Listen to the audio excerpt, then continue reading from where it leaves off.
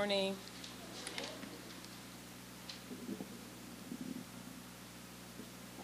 So I usually have my iPad, but I was in West Virginia last week and left my iPad in West Virginia. But it's okay, because you all know Tyler, right? Tyler Klein, who used to work at the Lighthouse. She has it for me, and I just have not caught up with her to get it, because she came home to Ohio. And I said, we'll connect so I can have it by Sunday. Well, it's Sunday and I don't have it, but it's all good. It's all good. So, if you pray with me and pray for me. God, we just thank you for this beautiful day that you have blessed us with. We thank you, O Lord, for the opportunity to come before you in the presence of all of these wonderful people, to spend time with one another, to hear your word, O God, and then to feed with one another after service. God, we just ask that you will open up our hearts and our minds so that we can hear from you, so that we can receive, so that once we walk out of these doors, we will be changed people and will learn to live just a little bit more like you will have us to live. So God, I just ask that you will just strengthen me in my body, strengthen me emotionally, spiritually, and physically. Let your words be heard and not mine. It's in your Son, Jesus' name, that we pray. Amen. So in today's text, I found three things: suffering, devotion, and redemption. But I also found a setup. And so we'll go through and talk about those. So today's title for this message is, There's a Redemption in Suffering. Oftentimes when people speak of Ruth's story, it is often told as if the only thing that happened was Ruth and Boaz getting married. Ruth and Boaz's love connection is the setup. I've been in settings and conversations with people, especially single females, that refer to Ruth's story when they're talking about looking for a mate. And they'll say something like, oh, I'm just waiting for my Boaz. I'm looking for my Boaz. My Boaz is going to find me. But there's no further conversation about Ruth's experience before she found her Boaz. There's no conversation about the inferred grief she experienced due to the loss of her home, the loss of her first husband, being a foreigner in a strange land without her family. This story is so much more than a quest to find a mate. So let us just jump right in. So I mentioned three things that I found, and the first is suffering. Suffering, a subject that some of us do not like to have much discussion about. Suffering is associated with pain, hopelessness, despair, and even death. Suffering can be an experience that is physical, mental, emotional, intellectual, spiritual, and financial. Suffering is the antithesis of shalom. We ask people, what do you wish for? If you could have anything in the world, what would you want? And you may receive answers such as, I want peace. I want world peace, peace on earth. And I've not asked the question, what do you want? And someone has replied, suffering. I'll take suffering for 200, Alex. If we could stay away from the experience of suffering, we certainly would. While many believe that suffering is an individual event, it is not. When one suffers, we all suffer. If my sister or brother is suffering, I am suffering. For I am my sister and my brother's keeper. Galatians 6:2 reminds us that we are to bear one another's burdens, but we can only bear burdens when they are shared with us. Sometimes we can see the suffering of our brothers and sisters, such as the suffering of those that are hungry and homeless, and we see them standing in line to receive free food or see them on the street seeking donations. And speaking of our hungry brothers and sisters, tomorrow is World Food Day. And World Food Day is not just a day to celebrate the many varieties of delicacies, but to also bring awareness to the number of people worldwide that experience food insecurity. People across the world are suffering from starvation, and the Food and Agriculture Organization has created this initiative to combat that issue. In Ohio, the state that we live in, there are 1,391,290 people facing hunger each day, with 386,430 of those people being children. The USDA defines food insecurity as the lack of regular access to nutritional food for an active and healthy life. Regular access to nutritional food for an active and healthy life. It's estimated that in Stark County, 48,510 individuals face hunger, and 14,410 are children. When we think of suffering, oftentimes we are thinking of illness or disease. And what we find is that suffering looks different for each person. In the case of hunger and food insecurity, many of us here today experience the blessings of God to have food stored in our pantries or to at least have access to food. Those that experience food insecurity often are the same people that experience homelessness. Not having a residence doesn't allow for storage of food or the opportunity to plant a garden and grow one's own vegetables. In 2022, Stark County's food bank distributed 9,041,776 pounds of food and other essential items to families in need, the equivalent of 7,534,813 meals. And of that, 2,199,26 pounds of that was fresh. It was fresh, nutritious produce, and it was free. So there are resources for people that are facing hunger. So Ruth's story begins with a family moving from Bethlehem to Moab due to a famine, due to food insecurity. To combat suffering, Elimelech moved his family. Many families can't just pick up and move in search of food. They may have to tap into resources in their area to meet their need. This was the first example of suffering in this story. Another example or another experience was when Naomi's husband died. She was left alone to raise her 2 sons in a foreign land. Naomi experienced the loss of a loved one, and we can infer that she experienced grief. While the scriptures do not explicitly state that, she does state later in the chapter that she has been afflicted. But we infer that she was grieving. Based on what we know about the loss of our own loved ones, we can only imagine what it was like having to raise her children alone, especially when she and her husband made plans and they left together to this new land. Then he passed away. How often do we make plans for our families, and then somewhere along the line, the plan changes? It's like the saying that we make plans, and God just sits back and laughs at our plans. They're not our plans, they're all his. I'm sure they had a plan for a better life, making life-changing decisions, but nonetheless, Naomi raised her sons, they got married, then the sons died. So not only was Naomi a widow, but now so are her daughter-in-laws. Again, the inferred grief. Naomi has lost her husband and now both of her sons. And here's where the story turns. Naomi receives word that the Lord has come to the aid of his people by providing food for them. She then prepares to return to Bethlehem. And it makes me wonder, did she not see God while in Moab? Or was she homesick and wanted to return to her homeland? Knowing that the famine was over, she didn't have to worry about being malnourished. She didn't have to worry about food. For Naomi, God's provision of food was the end to her suffering food insecurity. Being in her homeland may allow her an opportunity to be with other family members that were left behind when she and her husband moved. Being in community with them may help ease the grief that we can imagine she was experiencing. As Ruth's story continues, we find devotion. Ruth was devoted to Naomi.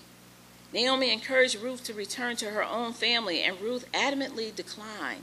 She said to Naomi, "I'm going where you go. Your home will be my home. Your people will be my people. But most importantly," she said, "your God will be my God." Talk about going out and making other disciples. Previously, I asked, did Naomi not see God in Moab? But the question may be answered here. If Ruth wanted Naomi's God to be her God, then I would have to believe that though Naomi and her husband went to Moab to escape the famine, that she was still a believer in God, that she must have experienced and was a witness of God's glory in Moab. Friends, how awesome is it when someone wants your God to be their God? We have to take a moment and ask ourselves, how am I witnessing that God is great, that God is good? What am I saying or doing that others will want the God that I know to be great and to be good as their God? Am I beating others over the head with pamphlets about the goodness of God? Is my entire conversation God this and God that? Not that that is a bad thing, but you have to know your audience. I believe that people can see the God in you without you having to say God's name at all. I spent last week with some wonderful people from the Appalachia area of Kentucky and West Virginia. And one of the people was a woman that was serving the food that we ate. She is so kind and so sweet.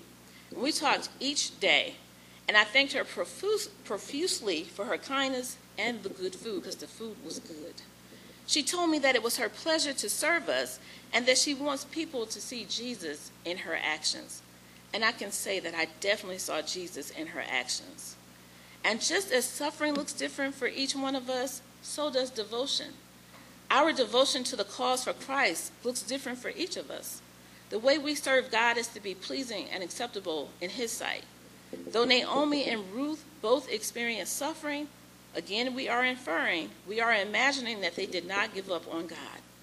In this walk with Christ, on this journey, we will experience suffering. We may lose jobs, we may lose homes, we will lose loved ones, and when we do, we cannot walk with our eyes on something other than Jesus' love for us. We walk by faith and not by sight. When we walk by sight, we are bound to bump into something and stub a toe. And if you've ever wandered around an unfamiliar house in the dark and bumped into the sharp edge of a coffee table, all you could really say was, ouch. Sometimes we experience suffering. It's like walking around in the dark in an unfamiliar setting. Suffering is unfamiliar. It's sometimes dark, but our devotion and faithfulness to God is what allows us to get through the suffering. Though we cannot always see what is on the other side of the suffering, we believe that God is working on our behalf. Ruth and Naomi experienced suffering, and God was already working it out for them. This is where the redemption and suffering comes into play. In the story, Naomi moved back to Bethlehem. Ruth went with her. Naomi had to reestablish herself there and had to find food. So Ruth went to the fields to glean behind the workers. She was willing to take the scraps. And doing so, Ruth found favor in the eyes of Boaz, who was actually a relative of Naomi's on her late husband's side. So as the story goes on, Boaz, being a family member, was able to buy Naomi's land and keep it in the family. Not only did he buy the land, but he acquired Ruth in the transaction. The two married and bore a son that they named Obed, who was the father of Jesse, and Jesse is the father of David. And you may be asking, why is this significant? It is important because it is the bloodline of our Redeemer, which you can find in Matthew chapter 1. So you can go home later and read all of that. Though Ruth and Naomi moved to Bethlehem and Naomi was selling her land, as God would have it, there was a family member there available and willing to not only purchase the land, but to also marry Ruth. Redemption was in play.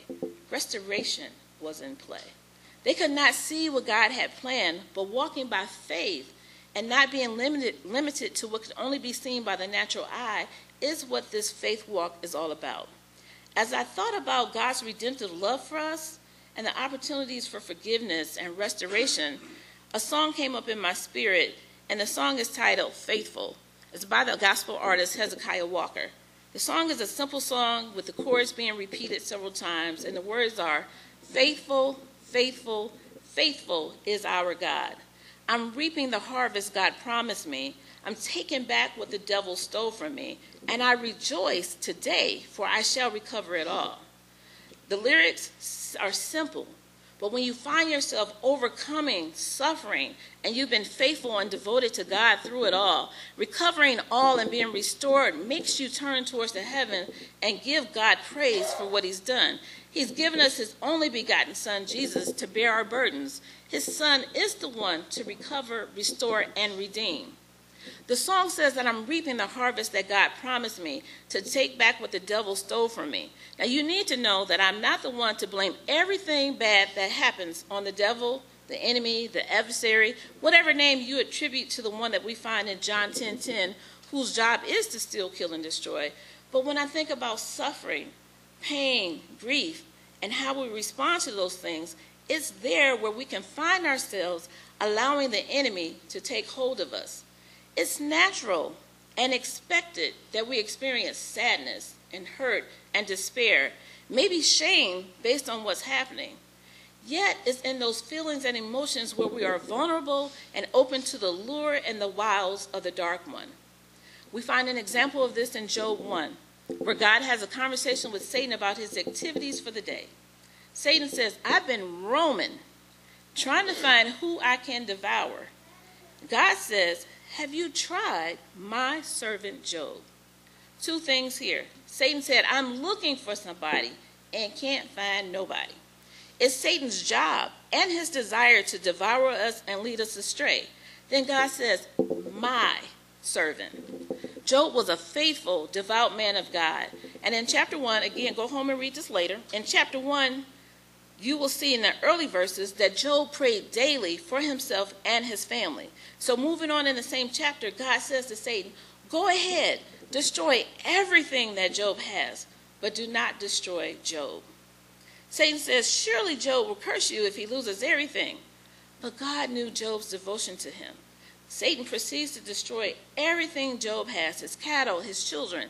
And in Job's grief, he fell to his knees and worshiped God and said, naked I came from my mother's womb, and naked I will depart. Essentially saying, I came here with nothing, I'll leave with nothing. The Lord gave and the Lord has taken away. Everything I have, God has given it to me, and he's taken it back. May the name of the Lord be praised. Who can praise God when they have lost everything? Who can praise God when we lose someone we love dearly? We can. Who can praise God when we lose a job? We can. Who can praise God when things look so bleak? We can. Why can we praise God in the midst of our suffering? We can praise him because we know that our Redeemer lives. We can praise God in the midst of our suffering because we know that though we don't see with our natural eye what's happening on the other side of suffering, we know that we walk by faith and not by sight. We know that restoration and redemption are on the other side of our suffering. Jesus suffered as he carried the cross. Though we don't carry physical crosses, we carry something that seems to be as heavy as the cross that Jesus carried. But there's hope. There's hope that the cross that we are carrying can be taken away. Jesus tells us in 1 Peter 5 and 7 to cast our cares on him because he cares for us. When I saw it, I was like, oh, look at God. So going back to Job and his suffering, I mentioned that our vulnerability is an opportunity for Satan to kill, steal, and destroy. It's an opportunity for us to be swayed, to lose our faith in God's promises of redemption and restoration. Job's wife was a victim of Satan's wiles. She asked Job, was he still trying to walk with integrity and devotion to God? And Job said, yes, I am. His wife said, you should just curse God. Go ahead about your business, go on and curse God and call it a day. Can you think of times when you felt like you were suffering and you've asked God, why is this happening to me? I'm faithful. I'm a good person. I've given my life to you, and yet this is happening to me. What did I do to deserve this? When we are experiencing suffering, it's not always about something that we did.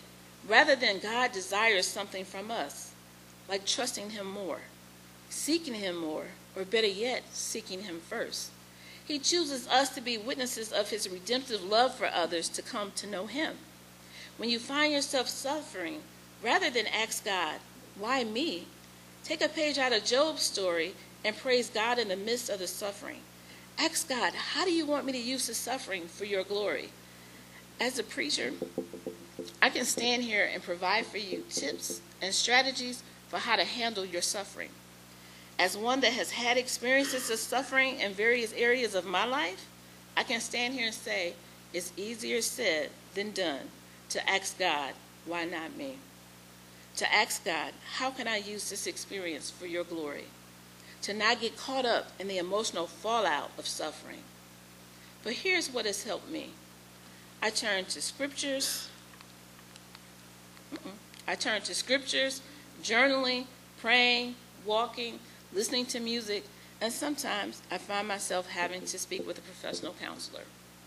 These things do not make the suffering go away, but it helps me cope and get through.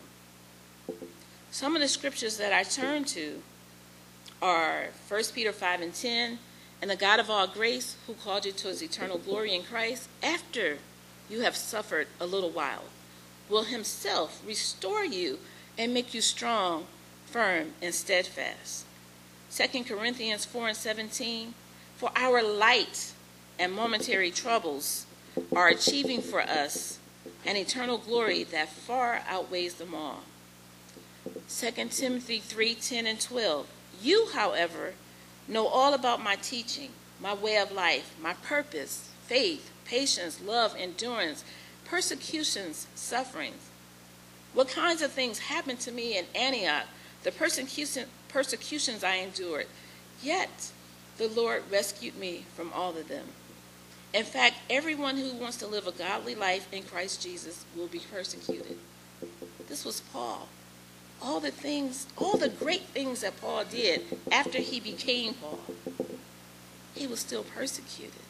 But yet, he believed, and he said, God rescued me from them all. Isaiah 43:2, when you pass through the waters, I will be with you, and when you pass through the rivers, they will not sweep over you. No matter what you're going through, he's not going to let you drown in them. When you walk through the fire, you will not be burned. The flames will not set you ablaze. James 1:12, blessed is the one who perseveres under trial, because having stood the test, the person will receive the crown of life that the Lord has promised to those who love him. And finally, I have told you these things so that in me you may have peace. In this world you will have trouble, but take heart, I have overcome the world. Now, this is not the only scriptures that I use, but these are a few, because the Bible is filled with God's promises of his light and his love and his joy for us and the prosperity that he wants us to experience. This does not stop the suffering. It just reminds us that there is purpose for the suffering and that it will not last forever. So as I close this message of redemption and suffering, let us not be remiss in remembering or acknowledging that there is suffering taking place in Israel. I'm not well versed in politics, and history was not my favorite subject in school. So I can't tell you about World War I or II, yet I do see that between the Russian-Ukrainian war and now the Israeli-Palestinian war, people are suffering. Lives are being taken, homes are being lost, and food insecurity is real. Families are being separated as folks are being forced to evacuate for safety. As we talk about how to overcome suffering, how do we, as Christians, talk to those that are experiencing this particular type of suffering? How do we tell them that God is still great, that he's good? How do we tell them that redemption is on the other side of this tragic trauma? First, we have to believe that redemption is on the other side. Our actions will speak louder than words. We have to pray for a change. We have to pray that peace talks begin and end with nonviolent solutions. We have elected officials that can make a difference, but we need to contact them and encourage them to speak up for other nations to seek peaceful resolutions. In the meantime, we can begin with this prayer that Mennonite Central Committee has shared. This is a prayer for Palestine and Israel. O God of life and love and peace, we witness the violence and injustice in your holy land, and our hearts break.